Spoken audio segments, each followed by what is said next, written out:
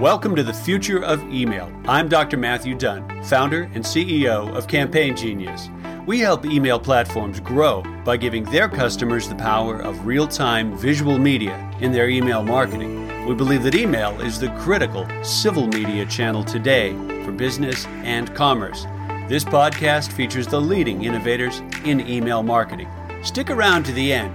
I'll reveal how you can be our next guest on the Cutting Edge podcast on the future of email. Let's go. Good morning and good evening for my guest, Jenna Tiffany from Let's Talk Strategy. This is Dr. Matthew Dunn, host of the Future of Email Marketing, and my guest, as I already said, is Jenna Tiffany. Jenna, hi. You're talking to me from where? I'm actually in Lisbon, Portugal. Nice. So, I've not been there. A sunny place in Europe, much sunnier and warmer than London, I'm told, on a regular basis. Has it been a bit rainy, drippy this season in London? Yeah, from what my family have told me, it's pretty wet. It's a pretty wet May, although actually it's been pretty wet here as well for the season. So a little bit more rain than normal. How long so far in Portugal for you? I've been here now throughout the whole of the pandemic, so pretty much. Oh, have you? 15 months. Wow. Okay, I did not realize that. Somehow I was thinking, because you're sort of your brand, if you will. I was thinking you were still in the UK, but wow. How is Portugal faring? We'll get on to email and marketing in a second, but how's the country faring in terms of lockdowns and so on? Yeah, pretty well. We came out. So normally what I would do outside COVID times is spend 6 months in London, 6 months in Portugal. Mm-hmm. And I normally travel quite a lot across Europe, in the States, speaking and meeting clients and things. Obviously COVID then hit. We stayed in Portugal and was quite a strict lockdown for the best part of the year, really. And you couldn't leave your local village. You couldn't. There was some instances where you had a rule not to leave your house unless it was really essential. And it's still fairly strict now, where you need to wear a mask everywhere. Yeah. And that's written into law, and you need to wear a mask on the beach, for example, and things like that. Yeah. But things are opening up and there's a little bit more optimism. I think the only challenge here in comparison to England is that Europe is very far behind in the vaccine program, and that's holding back a lot of things, whereas England is really far ahead and all my friends are getting their vaccines and I'm just sitting here waiting. You're waiting, not vaccinated yet, huh? Yeah, still waiting, yeah. So maybe June, July is the current timeline for my age group. Okay. Well, We went from diddling around to catching up on that surprisingly rapidly. Thank you, Joe. In the U.S., and I actually ended up vaccinated. Although many of my friends were a month or two ahead of me, just age or profession brackets. And it's I got to tell you, not everybody's immediately like, great, I'm vaccinated, back out on the street. The psychological readjustments are much more complicated than just it's flu season now, it's not kind of sensation. That makes sense? Yeah, it does. It's interesting that you say that, actually, because I was having a chat with someone today and it was their first time they'd gone into central London. Uh-huh. And they said they felt really apprehensive getting on public transport, being around people again, and the whole situation just felt really strange. I think we'll all feel like that for quite some time. It's quite a shock to the system, and it's quite a shock mentally to be so confined to then be let out again almost effectively. And sort of muscle habit of keeping distance or mask on the face kind of stuff. It is going to be it's not going to be hard. It's going to be different. We're not going to behave the same way a year from now that we did 2 years ago, I don't think. No, and it's funny how when initially putting a mask on felt really strange, whereas now it feels weird if you don't put one on, and it's Yeah. weird, that adjustment. Yeah. But we have some friends in New Zealand, and life for them has not changed. Yeah. Yeah. And I think it's so strange. So our headspace is in such a different place in comparison to those countries. And that's really weird as well. I think that, you know, when everybody can go back to traveling again, that's going to be a really weird mix of people that have gone through this scenario and those that actually haven't had such a strict lockdown. Yeah. Yeah. And we're not, we're a ways from that mix. And then we'll all be talking and writing about it for, I think, years to come. My macro, and this is my clumsy pivot to talk about marketing and email more, macro, it does seem to me that we got our butts booted 5, 6, 7 years at least forward in terms of adoption to digital, change in the workplace, change in the way we inform ourselves, work, play, and a whole bunch of other stuff. Any thoughts on that? Yeah, I think so. I think there's a couple of things. I think really like not that the level of professionalism has changed, but I think that whole concept of, you know, we're dialing in from our houses, you get to see a more personal insight into somebody. That's true. I think the whole kind of polished off image and the pressure to deliver on that, I think has changed. And I think that's a good thing. I think that opens a lot more opportunities for people and gives a lot more of a relaxed environment. And I think that's a nice working culture to be in. Yeah. I think the other part is it's given a lot of businesses, almost like you said, a kind of almost like a kick. Yeah. So for those that were maybe putting off those foundation settings, those were thinking, oh, digital's not for me, I don't need it. Yeah.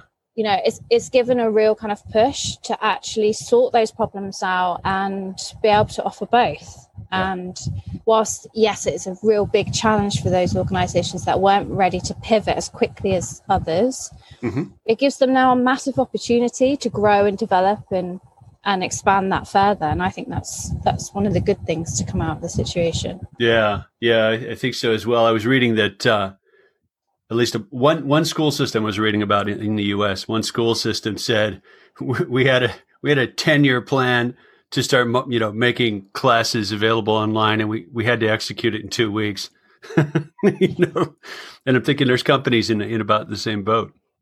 Yeah, of course. I also teach as well, and I've always taught online. Yeah, and I've taught online for nearly 4 years now. But there were teachers that had never taught online, that had their children at home. Yeah, didn't really have the setup.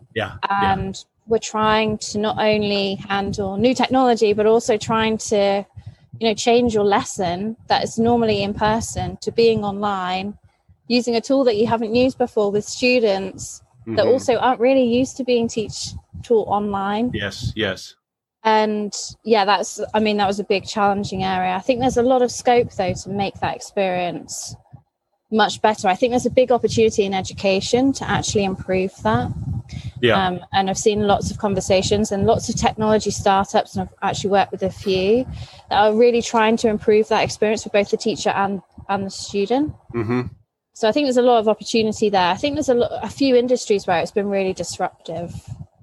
Yeah, education certainly among the mix. I actually come from a family of educators, like third or fourth generation. My siblings, their husband, everybody's a teacher, and they're exhausted. I have to say, right now, tail end headed into summer, they're just like, give me a break, because the fatigue of that adaptation for not just them but all of their students and the institution as a whole. I think it's been quite overwhelming. And those of us in the digital space, you probably worked more like this for years, right? This is not as new for you. That's how I feel. Yeah, I don't feel it's been a major change professionally. It's been a major change communicating with family. Yes. Yeah. And just so much more screen time, because we live and breathe this every day. Yeah. A lot of my family don't, they're not necessarily on their computers all the time, or now they are, but they weren't previously. Right. Yeah. And then, you're having FaceTime conversations in the evening and it feels like 24/7 you're looking at a screen. You're looking at a screen. Yeah, absolutely. So that screen fatigue is real. My wife works for the school system here, and last spring, so over a year ago, they did that, the incredibly fast pivot. Okay, we got to do all of this on pick your platform, Zoom or whatever. And I remember in the first few weeks to a month, as she started adapting to it, she was saying, I'm exhausted. Like, I'm just exhausted. And I've been at this long enough, and frankly, it's my field anyway, digital media. And I said, for one thing, you're looking at that little tiny Mac notebook screen. And all I did was put a big monitor on the desk and plug it. I said, make the faces bigger and your fatigue's going to go down by at least a bit. I'm not saying it's going to be the same as being there. And it really, that alone made a difference in her level of fatigue. But then you get 24 people in a meeting and they're all postage stamp size, and your brain is back there trying to sort out the facial cues and the body language, and you're exhausted again. Yeah. Right? We'll all end up with wall-sized monitors out of Arthur C. Clarke or something like that. I think we will, like where they've got the Star Trek and the huge monitor screens. Yeah, and I'd hang one in my office here in a heartbeat. Okay, so now let's actually pivot and talk about marketing. So congratulations, you just published a book. I did. Marketing strategy. Yeah, marketing strategy. It was a long road to get to publish stage. Yeah. Yeah. I think you mentioned something like 3 years when I was asking if you'd be a guest, and come and talk with me. 3 years, and I'm more than that to think about it. Obviously, why'd you start? What got you going there? Great question. So it was 3 years from the initial idea, and my passion for it and my driving force for it was because I feel that in the marketing industry, we have a real misconception and misunderstanding between the difference of strategy and tactics. Mm-hmm. And I see this in businesses. I see this in marketeers. I see this in C-suite. I see this in students. And I just thought, if I'm really going to solve this problem, or I really don't want to get frustrated with having to constantly explain the difference or see it being misrepresented, then I need to do something about it. And the idea of the book was born. Okay. And that's kind of how it started. And then I was lucky enough to get a publisher on board. Wow. And that adds a whole nother level of complexity. I'll bet. Yeah. So I think my biggest kind of challenge with writing the book was I really wanted to create a strategy framework that not only made it really simple to be able to create a strategy or review an existing strategy, but also to be able to see that difference between a strategy and tactics. Okay. And that's the bit that I spent a lot of time on, to try and get it into a format that was practical, could be used and could be remembered. And for me, I didn't want the book to be a stuffy textbook that's just shoved into a drawer and never used again. Yeah. Because we've all read those. I wanted it to be a practical handbook, so that if a marketeer is about to review a particular campaign, they can go to a particular section of the book. And there's lots of tasks and notes areas in there as well. Or if they're starting out from the beginning, it's like a clear structure of, okay, these are the steps I need to take to get to where I want to get to. And that was my main stimulus, really, to solve that problem. So it's not going to be the same as reading the book, and my copy's wending its way from Amazon. And I've been reading some of you've got some rave reviews and some amazing testimonials before the reviews even start. So I'm really pumped to get it. But if you're having a coffee conversation with a young marketer and trying to get them to think about the difference between strategy and tactics, how do you orient them to that split? Yeah, so the simplest way really to put it is that the strategy is the who. So thinking about who you're targeting, your audience, and I think that typically is a piece that gets missed quite often. Okay. But also thinking about the what, the where, the why of what you're sending, and then when. So when are you going to have those tactics running. When is the campaign going to launch? Your tactics is the how. That's implementing your strategy. They don't drive the strategy, but they implement it. So that tactics are really important, because without them, you wouldn't activate your marketing. You wouldn't have your strategy actually live. Mm-hmm. But they shouldn't drive the strategic plan. And that's where there's a misunderstanding, where tactics are chosen before we even think about the audience. We think about when we're going to send something, why we're sending it. And that's all chosen too early on, before we think about the actual strategic part of why we're doing what we're doing and how we're going to do it. Okay. So cart before the horse, probably shiny toy before battle, before playing field inversion. Do you take that as far back as strategy, who, what, when, should guide even choice of channel? Look, for this audience, for this thing you're trying to get across, this may not be email, for example, may not be the best way to do that. Yeah, exactly. So really starting with looking at what that wider scenario looks like, what that wider context looks like. So actually starting with what is the strengths of the business? Mm-hmm. What are our limitations? Mm-hmm. What can we or can we not do? There might be budget or resourcing limitations. Mm-hmm. And then looking at the wider external context as well, because you might have objectives that actually are just really unachievable given what's happening outside of the organization, yet we never really assess that, and normally gets missed. And then thinking about the targets, so setting those objectives and making sure they're really clear, and then actually thinking about your audience. So who are they? The number of times I sat in meetings and asked, who is your customer? Uh-huh. Well, we think that this person over here, and but actually I really like this. Maybe we should go down this route. We as marketers are not the customer. Right. We are so far removed from the customer. We're in our own, where we have a completely different environment as marketers. So, and then thinking about the tactical part. So you have all these other pieces feeding in first before you even think about what channel you're going to use, because like you've just said there, your audience might not even be using email. I'm sure they will be, but they might not be. Or it might be that actually you need to think about a wider mix and not just focus everything in one area, and think about what that split's going to be across the marketing channels. Okay.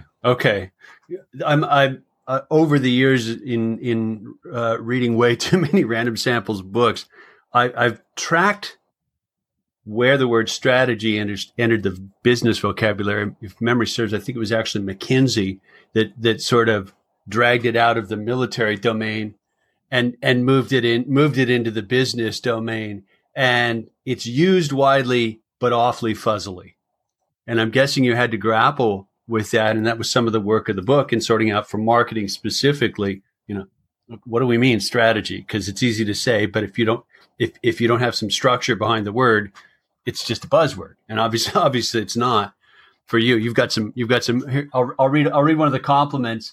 This book is a must for anyone needing to develop marketing strategies for their firms. Like, that's a quote from an Amazon review, 5 stars.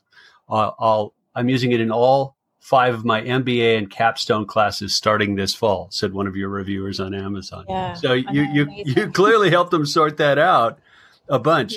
Yeah. One of the things about a book is it's a grind. It's not something you do in a day. No. I underestimated entirely. What's that?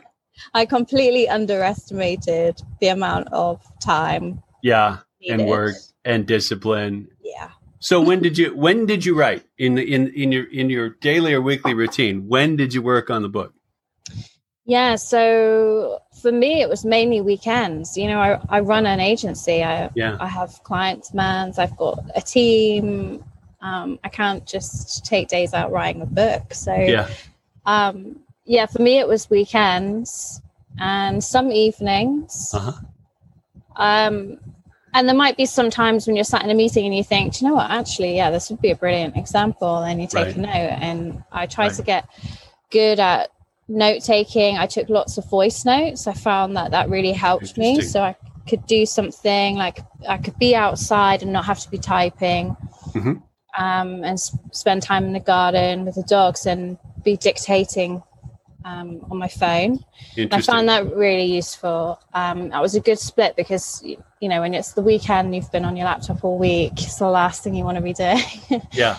Then typing away more on your laptop. So yeah, I did that, and I spent a lot of time in my hammock, just music in, just taking notes, and really researching, thinking about things. I did lots of interviews and case studies with other people as well, because I thought it was really important to get lots of voices into the book. So it's not just my opinion on strategy, but actually this is what other marketeers, other business owners are also saying that the challenges are. This is how you overcome them.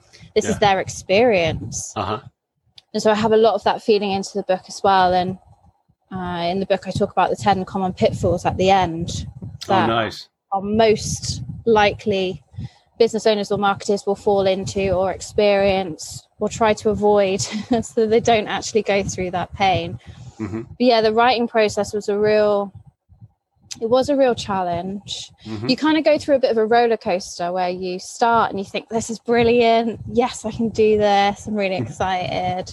Okay, I'm going to chunk it all down. And I had a like minimum word limit from the editors, from the publishers, and an absolute maximum.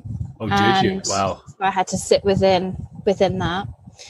And so I broke that down, and I tried to think about how many words I'd need to write within a time frame. So then I had like a clear structure. Otherwise you kind of just float along a little bit. But then it gets to a point where you kind of get halfway through and you think, okay, I'm not sure I'm going to finish this. Like, I'm not sure I can actually do this anymore. And maybe this was too much. What was I thinking? You go through this whole like self-doubt process. And then you kind of go over that and you think, you know what? I'm like 70% of the way through. I've actually like written all of this. It's amazing. And you get feedback from the publishers, the editors proofread it. They come back to you with comments. And I was lucky that they didn't hate it, so I was like, okay, that's good, because you worry that you're going to send something and they say, what on earth is this? And you have lots of deadlines with them as well to keep you on your toes. That helps, right? That helps for that extra pressure. And then you kind of get to the end, and the worst part for me was putting all the references in, having all the separate tables, numbering all of that. That was the worst bit for me, because it's like you feel like you're done then, and then you've got to go back through it almost all over again, almost line for line, to find all that stuff, right?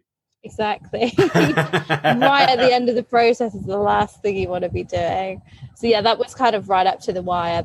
And then it goes through proofing, and then you feel like, okay, I've done it. And then it's quite a long time period between finishing it and getting it printed. Because you just hit the stands within the last week or two, right? So it launched in the States yesterday, was in the UK on the 5th, or UK and Europe on the 5th.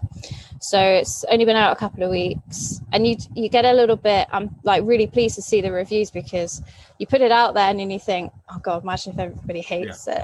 You are definitely putting something out in the world that's got a big piece of you in it, and your name attached, and that takes some bravery, jumping off the board. And it does. I don't think I really thought about that until now I get reviews back. But I guess for me it was, if I don't do something about this, I'll be forever frustrated. So at least now I can say, right, I've tried. Right. Yeah. And it is to actually see the book and have it in your hands is quite. I was going to ask you about that. Kind of a thrill. Yeah, it's kind of strange. I think because it's been such a long process, and also because the book was actually finished, the content was finished November, December. So it's quite a long time between then and now getting that actually launched. But I mean, it's kind of weird to see it and you think, I've actually written this. I've done this. Good. That's good for you. And a book, in contrast to blog post articles, etc., you've got to do all of that work and then wait that span of time and then you'll start hearing back. There's none of this. There's a series of books that I started into. Actually, my son's read it as well, and I liked the first few a lot, the Temeraire books. And then they started getting kind of flabby and kind of like, what happened to the charm? And I read about the author's process. And sorry, this is my rant. She started asking her readers and fans for feedback on where she should take it next. And I was like, write the book. Don't ask them, right? J.K. Rowling didn't say, gee, what do you think? She wrote the books. And now we read them. And now we discover, now we go, wow, you set that up so well.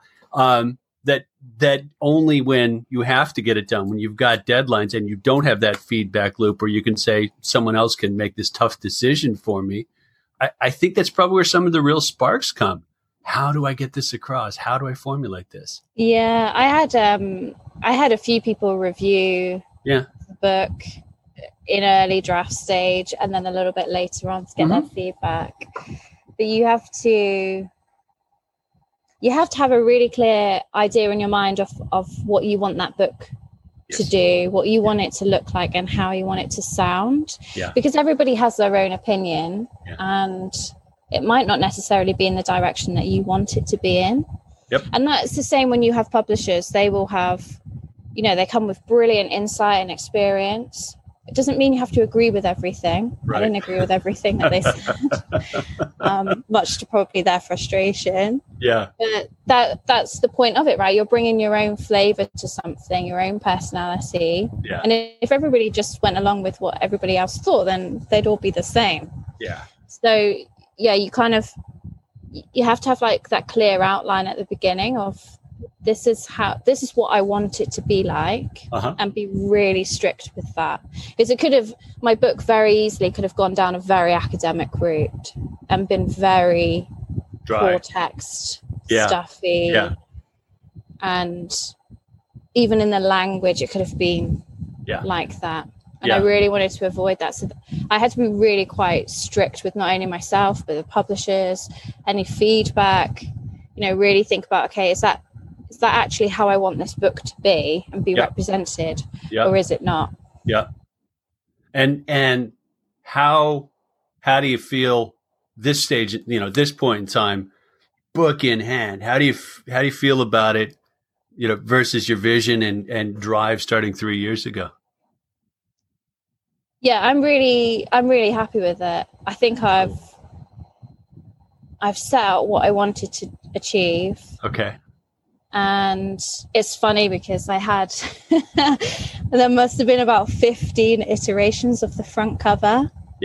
And to the point where I think the publishers were just, you need to just pick one.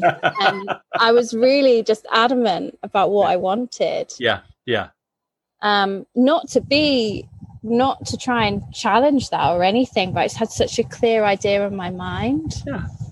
In terms of color and everything. Oh, good.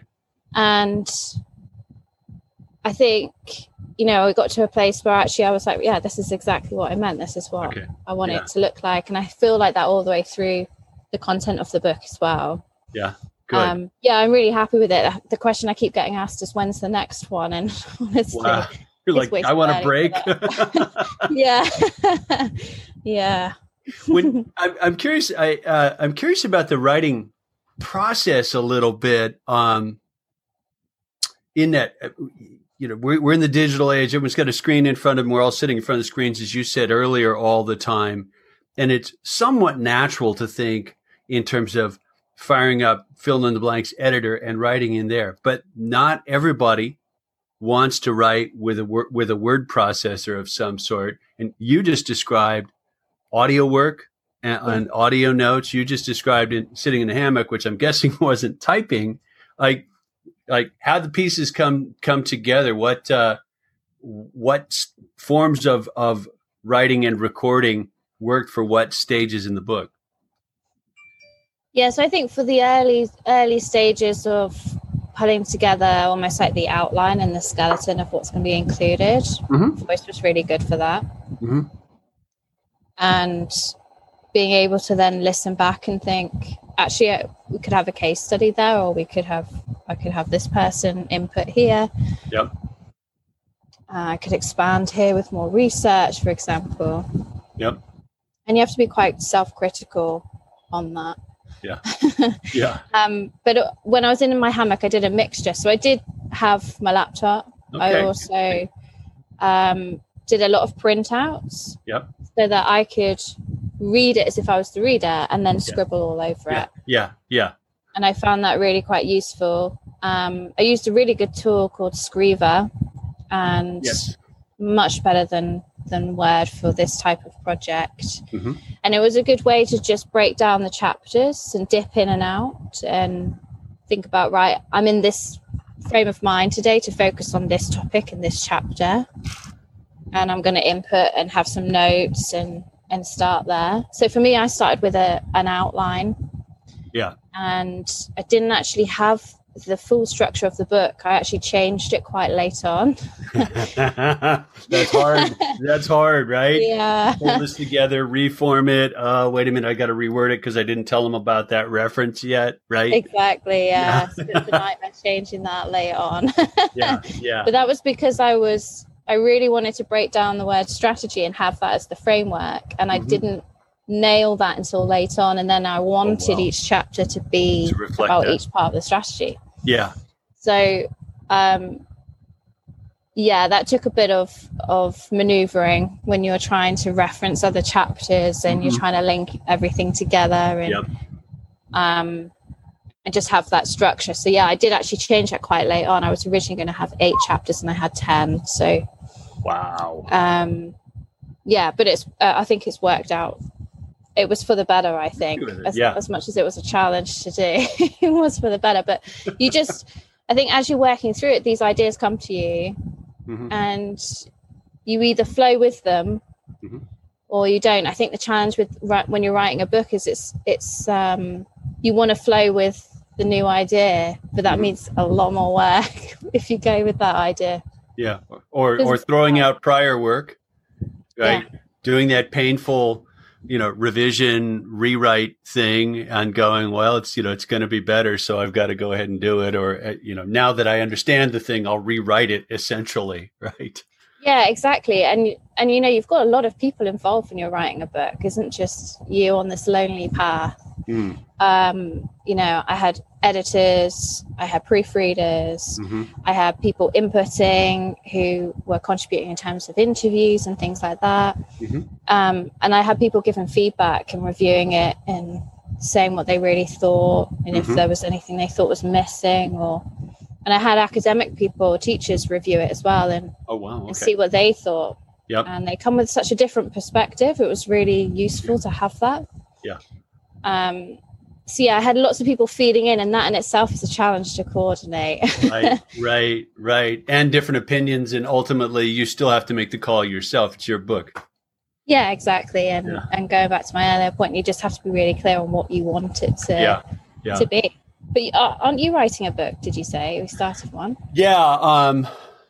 The company I'm focusing most of my time on right now, Campaign Genius, is a platform to bring the real-time component of email that's been there for 20 years to life and make it useful. And I concluded that even very experienced email folks haven't the slightest damn clue how it all works. Like they just don't. It's just not in the wheelhouse. It's not in the mindset. It's not in the mental model. So I'm a good number of pages in that up and down journey that you described. I was thinking about, as you were talking about the writing process and the number of people you had to corral. A decade ago, I launched a business with a partner. We were the second or third maybe company in the world to start doing what everybody now calls explainer videos. No one was doing this stuff, and we launched this company. And so we're doing projects for clients akin to agency work, right? It really was a specialized agency. And so there was a writing, directing, editing, visuals process that did involve other people. And as we went along with it, doing more of it and trying to get better at it, it became increasingly kind of a hard-nosed pain in the butt. I got to the point where script drafts back to the client. Client's paying for it, right? A lot of money.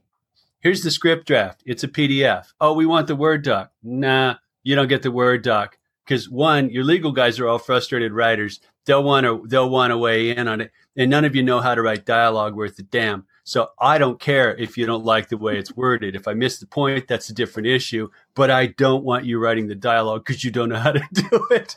And I was perfectly happy being hard-nosed about it. Like, hey, that's what you're paying the studio to do. If I'm nice and you get this, kind of vague thing at the end, you're not going to be happy, and I'm certainly not going to be happy. So, that's very true. Yeah. You have to stay the director of the show, I think. And ultimately, you have to say, I'm responsible for making the call, whether this point stays in, whether that structure stays in, whether that paragraph, stays as is. Thanks for the input. It's my name on the cover. So I'll run with what I think, right? Yeah, totally. You have to be really strict with that. Yeah. You really do. And clear, probably clear with yourself, which is not easy either. Because there's a natural tendency to want, I respect so-and-so, and they said, gee, it should be this way, so maybe I should change it. No, right? Not so much. Yeah, no, exactly. Yeah, you kind of have to really fight with yourself a little bit on that, I think, and be really decisive because you don't have infinite time. You don't really have the opportunity to then backtrack so much. Print. So once you make a decision, that's it. You move on and and this is how it's going to move forward. And you think about the difference in the writing process now in the digital age versus paper. Tennessee Williams, Eugene O'Neill, theater background. Those guys are banging out stuff on a typewriter and pencils on a pad, respectively. Changing a character name was a lot of work. Yeah. And for me, it's like search replace done, next. Yeah, exactly. Right? But it also means when your stuff's in digital form, if you get it to digital form, which I guess everybody does eventually now, that means you can keep screwing around with it ad infinitum. Look, I just want to go rewrite this one more time. Right? Death. Yeah, that's never a finished version. Yeah. You have to fight with yourself about that. You really do. Yes. Because, my book doesn't include Clubhouse, for example, as a social media tactic. Yeah. No, because that only came out last month and the book was already done. So there's that challenge. What do you think about Clubhouse as a marketer, a marketing expert? Yeah, I found it really interesting, actually, just watching the flock to Clubhouse and see where it is now today. Yeah. And I like to kind of sit back and just observe. I'm really, I'm a strategist at heart, so I really like to see what people's perception and reactions are. Mm-hmm. And I follow a lot of marketers on Twitter, and there's a lot of discussion saying, and I thought it was a very good point that Clubhouse is more of a feature than it is an individual platform. And you have Twitter Spaces, I have Facebook are also starting to do something, and Instagram, you got Instagram Stories, which is fairly similar, but you obviously can't do that for as long a time period as you can on Clubhouse. Mm-hmm. So really, as Clubhouse just paved the way, that actually now people really like to have this live interaction, just voice only, and do it on all the existing social media platforms. Potentially. Start. So audio akin to Clubhouse, you expect to see in other places. And I know it's happening already. Twitter's got their, let's call it a knockoff if you want, but it's showing up other places. That's your point about a feature, right? Yeah, I think it is more of a feature. I think it was a really good point. I can't remember who said it, so I can't credit them, but I thought it was a really, really good observation, a really good point. It is more of a feature. And it was very interesting that Clubhouse decided to only open it up to Apple users to begin with. Yeah, that was an interesting call. More than a few people I talked with who don't happen to be Apple guys were like, not going, right, can't go there, not going to go there. Yeah, which is it's an interesting place to start. And I think the other part with it, which I find really fascinating, is just the investment and the valuation given to that piece of technology so early on. Yeah, so early on. And then when you look at it now and its users are dropping off a cliff, is it a case that actually that investment is also very tactically driven? It's not very strategic. Yeah, I do wonder. I mean, I'm guessing you weren't in the thick of things in the .com boom. I was. I've got gray on the temples here, right? And it looks even dumber now than then. Like goofy, frothy money being thrown at asinine. There's no plan here. There's no strategy here. Yeah. It's just got some sizzle, and you're going to throw. It's got what valuation? Oh man, this is dumb. This is not going to end well. Yeah, it's crazy because that's just something that has consistently happened. Yeah. Pre-COVID and still happens now. Yeah. And you see it every day. And I've worked with some companies, and it's unbelievable that their competitors have got investment. It really is. Like, they don't even have a clear business plan, or they don't have a clear business. Yeah, they just don't have anything. And you think, how on earth has this even happened? Yeah. Well, and it really, that relatively ready availability of capital makes for a goofy playing field, because the guy armed with a big enough bag of sticks can run around hitting everybody without worrying about paying for the sticks.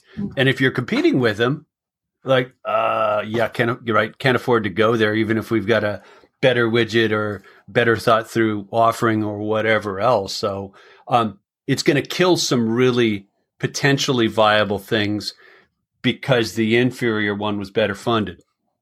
Yeah, which you would think wasn't the case. I would have thought that would have been more sophisticated by now. And so I'm just, I was amazed at the evaluation of Clubhouse. I really was. How quick and how soon on. And so just watching the whole story of Clubhouse is an interesting one, and marketers flocking to it without thinking about whether or not their audience would be there. Yeah. For me, it was just like, the strategy is not here. We've just literally chased after another shiny toy and another shiny tactic. Yeah, I would agree with that as well. I was intrigued, just intellectually intrigued, with the core thesis of leaving a lot of things out, right? Like, what? Voice only? No visuals. It's a live conversation. Mm-hmm. Wow, not recorded. Huh. It's like conversation. What a great idea. Who would have thought? Who'd have thought? And I was talking with Gene Jennings, who I'm sure is a friend of yours as well. Gene actually got me a Clubhouse invite to talk about a project that we were both involved in. But she said, I've kind of dropped off, but so-and-so started on it, and they spend hours a day on Clubhouse. And I'm like, wow, I don't think I could do that. I really don't think I could do that. It's really not for me, I don't think. No. It really isn't. Right. Which is, that's a personal preference thing. I guess one of the points I'm driving at there, specific to Clubhouse and the voice thing, is that the time commitment doesn't get shortened. If you sign up to listen to a half an hour conversation, you can't really skim that live conversation. Either you're there for the half an hour, or you punch out early and you're not there and you miss whatever you did, versus written material, visual material. We're all guilty of it, right? Oh, yeah, I read that. No, you didn't. You just skimmed down the page, right? Skip through. Yeah, you skip through, got the highlights, chapter headings, blah, blah, blah. And that deliberate push people into live conversation, audio only, was refreshingly counter, even though mea culpa, like, I don't have time and interest for what someone might or might not say for a half an hour, because a half an hour is pretty precious. Yeah, I wonder if, we were talking earlier about the educational industry. I think maybe that has an opportunity there for that type of setup. Yeah, possibly. I mean, you back away and look at education. We were talking about the push the pandemic gave to go online. We had alternative digital platforms for education coming and going like fruit flies over the last decade, right? MOOCs. And the cold hard fact was the completion rate was dismal, right? People sign up for a course and they don't bother going through the course, right? People pay for a course and they don't bother finishing the course. And same mechanisms, right? Video, audio, whatever else. So that, like, there's more to it than just the content being there and accessible. And I don't know an answer beyond that, but I think we'll have to keep experimenting with the carrots and the sticks involved. Well, it's not unlike reading a book, right? Right. Someone's going to sit down with your book, and there's going to be a percentage of readers. I'm sure a higher percentage of readers who finish it for yours, and there's going to be a percentage who are like, "Oh yeah, I didn't get back to it, or I just skimmed it chapter headings." Yeah, that's human nature, isn't it? That's human nature. Yeah. And, I've done that with lots of books. We all have. Yeah, we all have. And I find it easier. I'm curious your take on this. Avid reader. Tons of ebooks, far prefer paper books. How about you? Yeah, I do prefer a paper book, but I have... because they actually stopped deliveries here during COVID. I had to go digital. You had to go digital, right? Yeah. So now I do read a lot more digital. But I prefer the physical book. Yeah. It's a funny tension. Like, I've got my Kindle account on, 42 devices. And I love the fact that the whole library is with me. Even if I walk out of the house with just my phone in my pocket, I'm like, yeah, I got, a lot of books.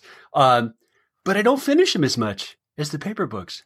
Yeah, no, I think because it's always there. Yeah. It's always accessible. There's no kind of prompt or urgency to read it. Whereas if it's like an actual physical book is sat in front of you, you think, oh, I'm going to pick that. I'm going to start reading that now. Yeah. Or if if you're guilty of putting it face down to mark your place, which I would never do. The book is sitting there saying, hey, you're not finished with me yet, right? Physical me, I'm sitting right here telling you, you're only halfway through, dummy. Yeah, exactly. And like we were saying before, we spend a lot of time at screens. So for me, it was a good switch off to have that physical book and not look at a screen. Yeah. Well, so we've managed to go almost 45 minutes and not talk about email at all, which is kind of rocking in a way. As you were working through, strategy and emails down there in the tactics bucket, did you find yourself changing your thinking about email substantially? No. Interesting. Expand on that. Yeah. So I was going to leave that there. No. No, I didn't. Because I always, at my company, it's called Let's Talk Strategy. We always come in at the strategic angle, no matter what channel the client is particularly looking at optimizing. We always want to know what are the objectives of the business, what are you trying to achieve here, who's your audience, and getting really like under the bonnet and really understanding what's happening, what's doing audits and so on. And in the book, I talk about 4 key areas of email. And the 4 key areas of focus, but I also talk about the history of the tactics as well, because I feel that's a piece that we don't necessarily think about: the history of SEO, the history of PR, the history of PPC, the history of email and where it's come from and where it is today. And there's a lot about that you can take a lot of learnings from in terms of its adoption, how it's being used, but also the opportunities of what else it could do. Based on that history piece. So I think for me, that was how I looked at tactics differently, was to assess that and really research and actually learn quite a lot myself there about the history of different tactics. Nice. But I think the 4 fundamentals of email remain the same, and they are still, in a sense, strategic. You still need that strategic plan and the objectives before you can choose the channel. And even if you're looking at email, you still need to have that. So really thinking about, how are you actually going to get your email seen in the first place? And there's so much that goes into that, like deliverability, DMARC and so on. The not so sexy pieces that people don't really want to spend loads of time on, are the core foundations of what you really need to do just to get your email up and running in an effective way, and actually going back and checking those things as well, and making sure you have that process in place. But then also thinking about, how you're going to get your audience to even open your emails. Right. What is that value on what you're sending? And really thinking about the audience there. Less about, okay, we've got this product to promote and sell. Yeah. Okay, well, your customer might really love it, they might not, and you might have already sent this to them already. So what now can you say that's going to make them open that email and engage with it? Yep. I'm thinking about the engagement piece, and then also thinking about reporting, which is a piece that I think is typically either, email marketing teams are typically under-resourced, they lack time. Yeah. So reporting is kind of done either really, really quickly and there's no insights gleaned from it, or it's not done at all. And, there's a lot of insights that can come from that reporting piece to input into the next campaign that you send and the journeys that you're also sending. Yeah. I'm curious your opinion on this, because I'm just nodding my head. If someone's listening to podcasts, I'm just nodding my head and going, yep. Write that down. It seems to me from looking at the tools of the trade that email marketers are frequently either guilty of or trapped into using that data that comes back in a fairly tactical way. I see a lot of metrics about campaigns, but I don't see a lot of metrics about people. And back to your who, what, when, strategies, like this percentage of folks really don't want to hear about this topic, or they don't want, because they don't respond to it, or they unsubscribe or whatever else. But if you're just looking at campaign metrics and not grafting those back into your view of the customer, how do you get out of that sort of tactical only cycle and tactical only thinking? Yeah, it's a real challenge. I mean, there's a couple of things that the culture of the business can have a big play there. Because if the marketing team are getting really pushed to deliver on sales repeatedly each week, we've all been there, and that can be a real challenge to get out of that cycle. Yeah. And you have to have a culture in the business where they're open to taking some risk, because when you try to come out of that type of cycle, there will be some fallout from that temporarily, and the business has to have the appetite for that, and most businesses don't. They don't have that appetite, so it creates a real challenge for the marketing team to get out of that tactical cycle. Businesses that do have that culture and they do have that bit of appetite for change, and they can see that there's an opportunity there to do things in a better way, then it gives the opportunity for the marketing team to be more strategic, because most marketers actually want to be able to move away from the ad hoc rushing around. I'm sure. Every day something's changing, and they want to go to the more structured and planned. Not to say that everything will be like that, but to have, a bit of a more of a 70-30% split of planned versus ad hoc, rather than 90% split of everything being ad hoc. Constant gerbil wheel, right? And the team gets burnt out, they get unmotivated, they start to question, why am I even doing marketing? It's just the same. It creates a real negative environment, and it burns out marketing teams. Burns really out. And you've worked with a lot of email marketing teams, a lot more than I have. Would I be correct in my guess that email marketers or the email team is sort of particularly subject to getting stuck on that hamster wheel? Yeah, I think so. I think historically, and still a little bit today, email's seen as, and was very much used a couple of years ago, for batch and blast repeatedly. And if we send an email, we will make some money, so let's just send another email. Right. And it's a cheap channel in comparison to the other digital channels, right? And it performs, right? So there's that real kind of balance there to actually see that yes, it might be a cheaper channel, but actually you're going to see a massive burn rate on your subscribers if you continue with that approach. And we actually worked with a retailer that wanted to come out of this cycle of constantly sending sales messages. We used to send a sales message every other day. It was a lot. Wow. And they were trying to convince the board that, look, if we keep doing this, we're going to lose our subscribers. We're going to not have the email marketing subscribers anymore. And we conducted an analysis to see what was the engagement rate from when they initially signed up. So we could go back 2 years to today. And then how many emails have they received between that? What did they look like? How many sales messages have they received? And then what was that drop-off rate looking like in terms of engagement? And after 6 months of someone being subscribed, their engagement dropped by more than 50%. So if they continued for another 6 months, that person would be gone. Probably lost them already from opening ever again and engaging with their email. So there's a real... once the board saw that, they were like, okay, we need to change this. Like, we're going to lose everybody. And they could appreciate that. Nice. Yeah. Well, so you were able to re-articulate, it may be cheap in terms of one kind of cost, but if you treat your customer relationship as economic term, externality, it's actually not cheap, right? That burning through the list is going to cost you potentially everything.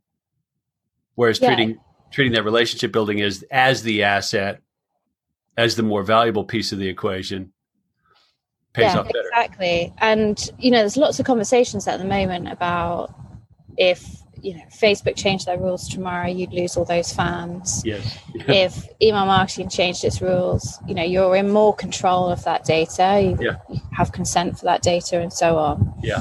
And businesses now are valued based on the engagement rate of their email subscribers, not the number of fans that they have on Facebook. Thank goodness. So that in itself is a massive value asset to a business.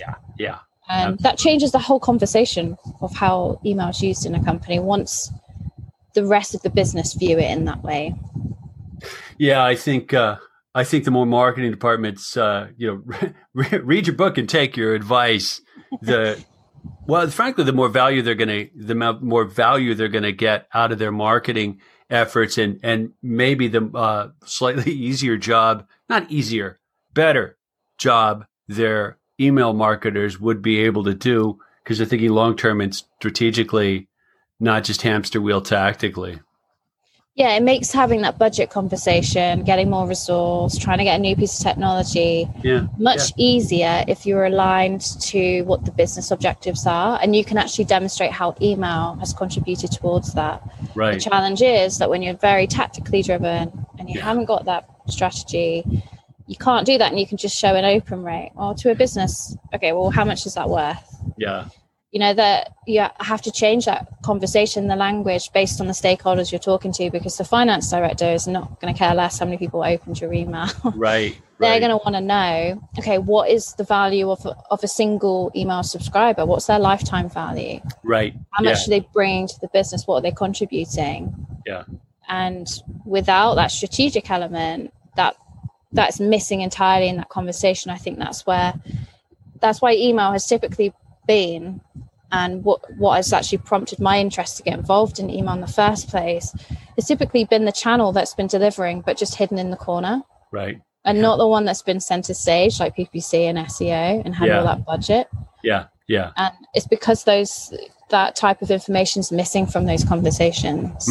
Boy, it's a really good perspective. So if there's hardworking email marketing team listening, saying, okay, how do we change this inside our company? What kind of advice do you have for them? Keep going, number one. Hang in there. Email's an amazing community of people that all help each other. And there's lots of different groups on lots of different types of platforms and channels, actually, that are there to support each other. So if you find yourself that you're in a situation where you don't know where to turn or what that conversation needs to be, then there's people to help. Number one, I think to really try and understand what the business objectives are and how email can help support those. So translating those business objectives into email marketing objectives is a really good starting point, because then you can start to have that conversation of, okay, this is what we've delivered. If you find that actually the business objectives aren't that clear, then that opens up another conversation, and actually would be important for the rest of the marketing department to understand that as well. Right. But also speaking to the rest of your teams, if you have somebody who might be responsible for paid search or paid social, for example, you know, speaking to them as well and talking about their reporting. What are they looking at? Because, you know, someone who's managing PPC is going to be looking at cost per acquisition. They're going to be looking at a lot more numbers in terms of monetary numbers than we probably are in email. And there'll be some insights from them that you'll be able to glean and put into your email marketing, and vice versa. And they'll be able to help you get that type of format and structure into your email reporting. And you're talking about the same customers in the long run. So you should be working together as much as possible. Yeah, and hopefully you already are, but there are still instances where there's lots of silos. Oh, yeah. Unfortunately. Plenty. There was I can't remember if it's from that book, but there's a business book that was popular like 20 years ago, Harvey Mackay, How to Swim with the Sharks Without Being Eaten Alive. And it may have been Mackay who said, your receptionist is actually your VP of first impressions. And this is back in the physical office days, right? Email marketing team is in a mighty, mighty critical position in terms of your long-term relationship with your market, right? If they're not paying attention to that, or if they're being pushed to just burn through it, right? Not good. Yeah, it's really interesting that you make that point, actually, because we've had this conversation with quite a few clients. When you compare what an email subscriber's perception would be of a brand based on what they're receiving in comparison to what they might be seeing on social or on your website. Right. If email's being used as just a sales channel all the time, well, you're going to look like you're a discount. You're always on discount. You're always having an offer.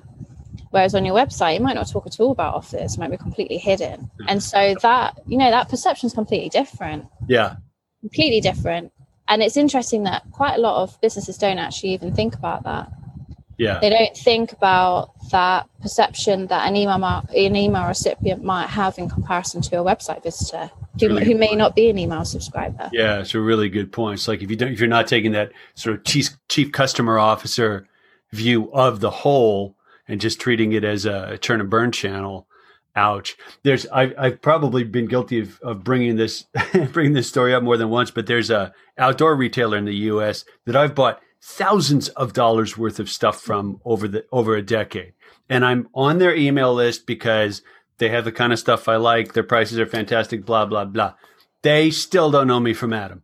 They still send me stuff that's completely irrelevant. I'm like, what do I have to do to get you to narrow it down and go, oh, yeah, he always gets that.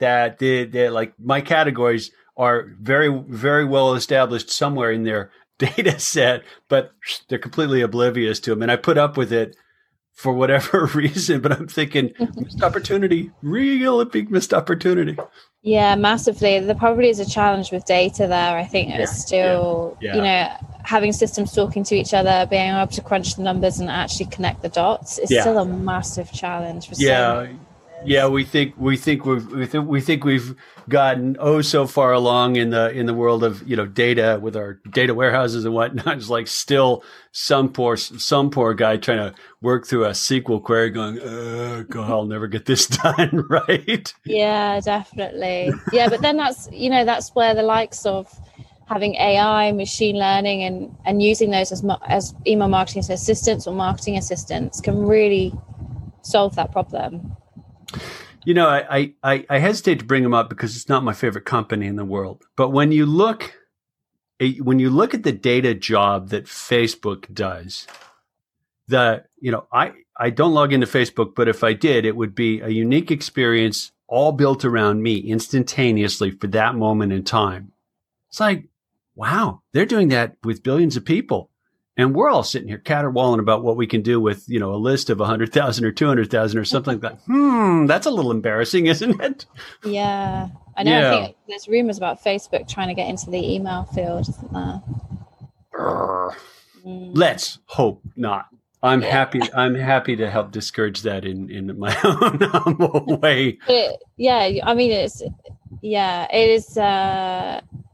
It's a very sophisticated way of how they've created that. It really it shows the potential. It shows that they're well put. Yeah, that's it. It shows the potential. We're not near doing that, even with the absolute best case, email platforms. I don't think we're even near that level of granularity and performance and sophistication. Could be, will be, maybe, but we're not there yet. And I think we may have to think a bit differently to get there. Yeah, it's going to be interesting how cookies and, all of that side of things changes that. Yeah, death of the third-party cookie, Flock. Are you an iPhone or an Android user? iPhone. Yeah, me as well. A little pop-up saying, "Do you want this app to do?" I'm like, no.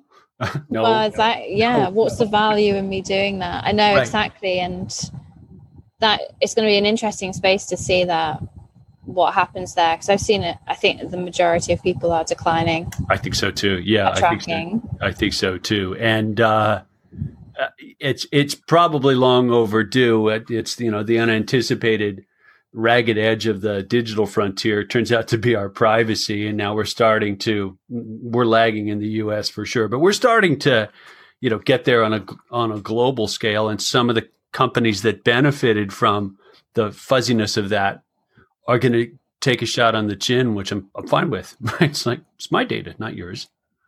Yeah, it's interesting what the general public's feeling is on privacy and how much they're willing to give away. What do you think? Maybe unknowingly so, I think has probably been the case. Yeah. But it's just amazing, like when you mentioned Facebook there on the how many breaches and privacy concerns have been raised. Yeah, they still have millions of people log into billions. Yeah, you're absolutely right. Yeah, we're voluntarily going. My best friend in the world is he spends way too much time on Facebook. I'm like, do you realize? Yeah, exactly. How much every one of those post this, do that? Like, oh man, do they have your number? Yeah, he'll buy a golf club, no problem. Just do that, right? Yeah, exactly. I know that fascinates me as well. I'm not a Facebook user, and I'm debating about WhatsApp because they've changed the rules on that as well. Right, aggressively changed the rules.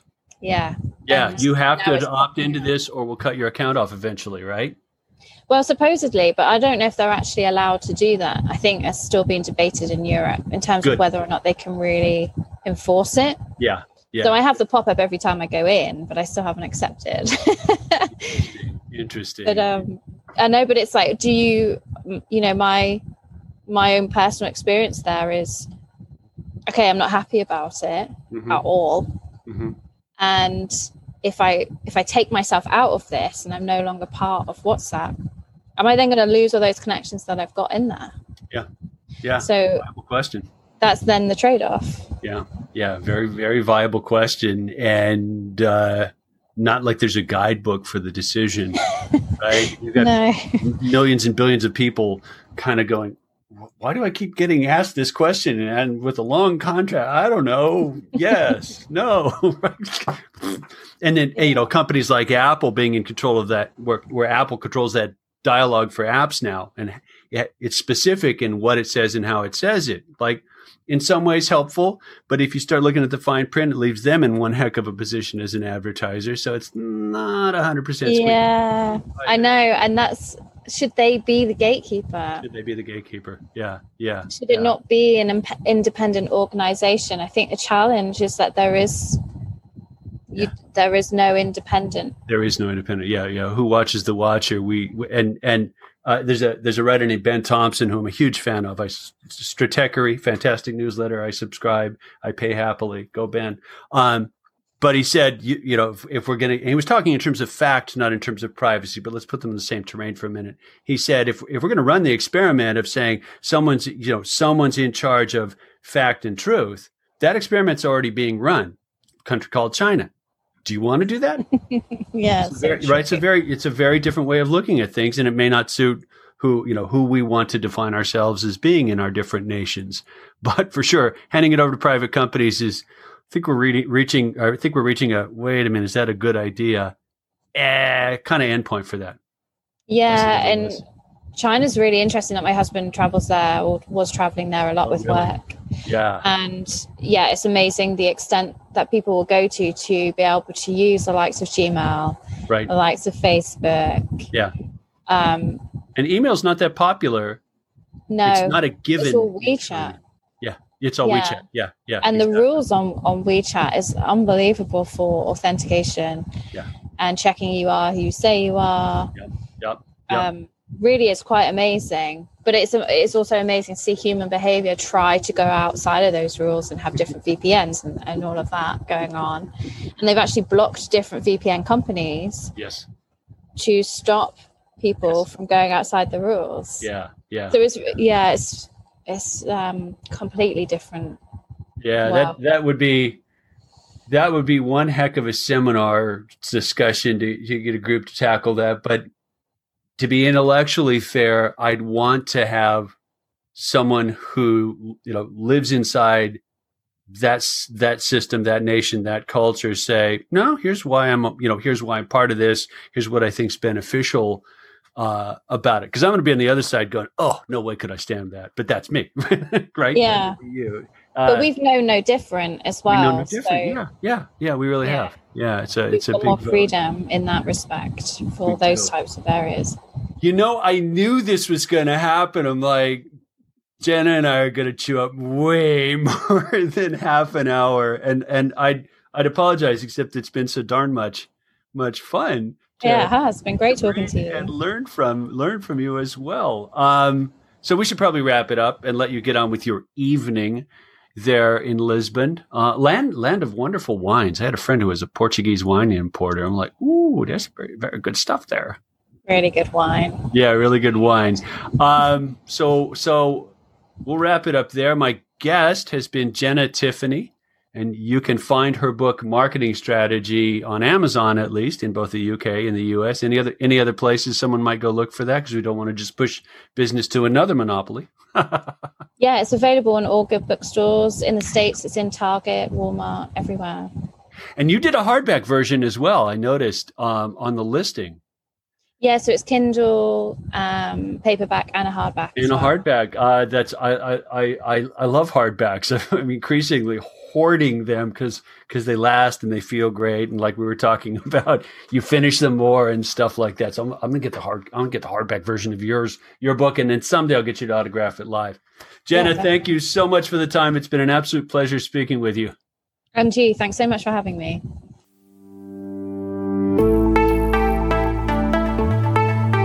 Hi, Dr. Matthew Dunn here. Thank you so much for listening to The Future of Email. If you're an email industry exec or marketer and you're interested in being a guest, please apply at campaigngenius.io/future of email.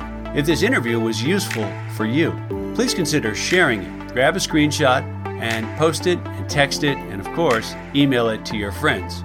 If you know someone who you think would be a good guest, tag them in your post and include the hashtag #FutureOfEmail. I really appreciate seeing guest suggestions. It helps us a ton to keep the show interesting. We do put out new episodes and new content fairly regularly. To keep up, I would suggest subscribing. Your sharing, your rating, your reviews are the key to promoting to the show, and they mean a ton to me and to the team here. If you want to know more, go to our website, campaigngenius.io/futureofemail, or follow me on LinkedIn. Search for Dr. Matthew Dunn. Thanks again for listening, and we'll see you next time.